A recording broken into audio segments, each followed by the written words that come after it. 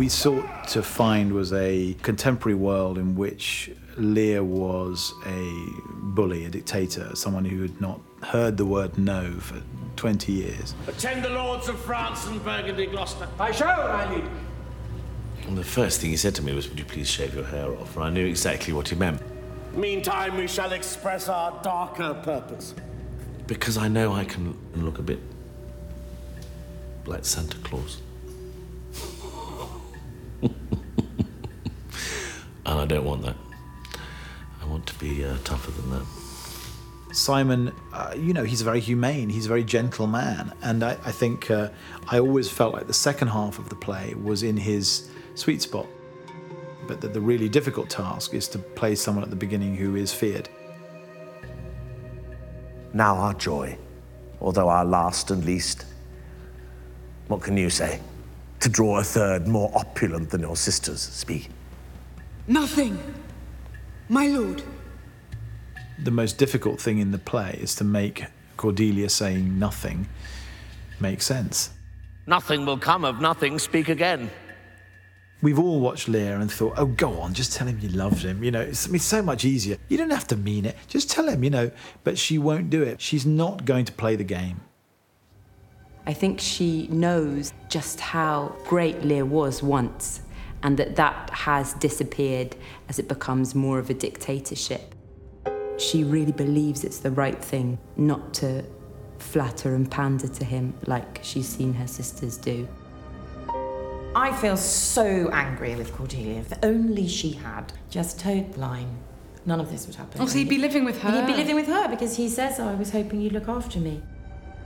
We were very, very conscious not to go down the evil stepsisters route, the sort of interchangeable Regan and Goneril. They're both nasty and they stand next to each other the whole time in sort of matching dresses. But I also think that Goneril's issue is quite different from Regan's. He gives up everything, and then he expects to come and stay in the Schlick Gonerils. They don't have a great relationship anyway, with 100 guys in tow.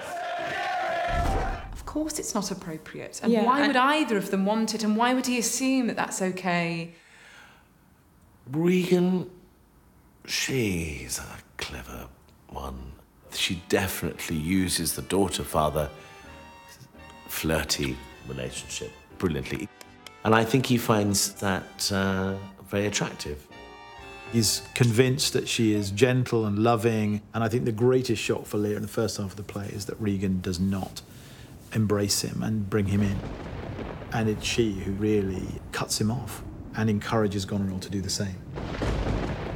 They throw him out into a storm. He's a very, very old man with nowhere to go. It is a totally brutal act.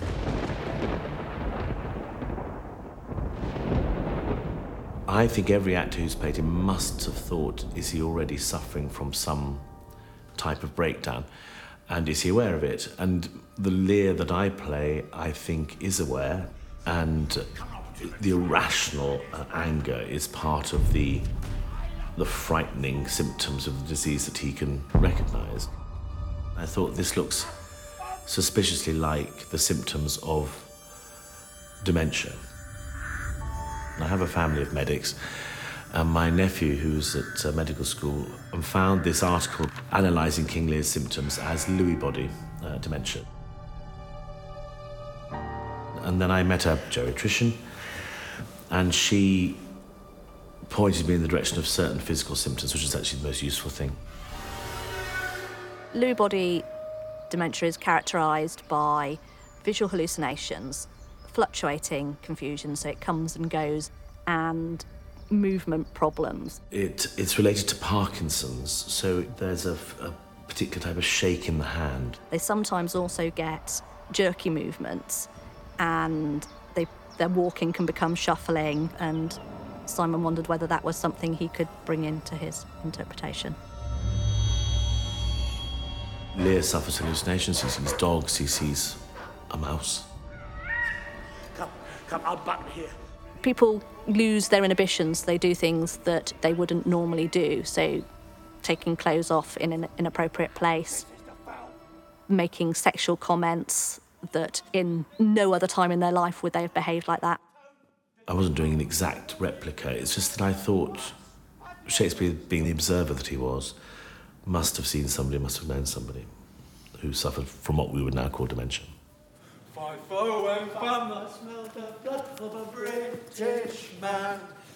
When he finally mentions the word mad, when he says to the fool, "Oh, let me not be mad," it's the first time he's said it, but he's been thinking of it for a long time. And I think the pain of losing one's mind and knowing one's losing one's mind is a terrible, terrible thing. He ends up with just the fool on the heath. And it seems to me that the play is about stripping away home and rank and status, and even sanity. And in that respect, also the great play about homelessness, and about what it means to have nothing. Magnified all the more because these are people who've had everything.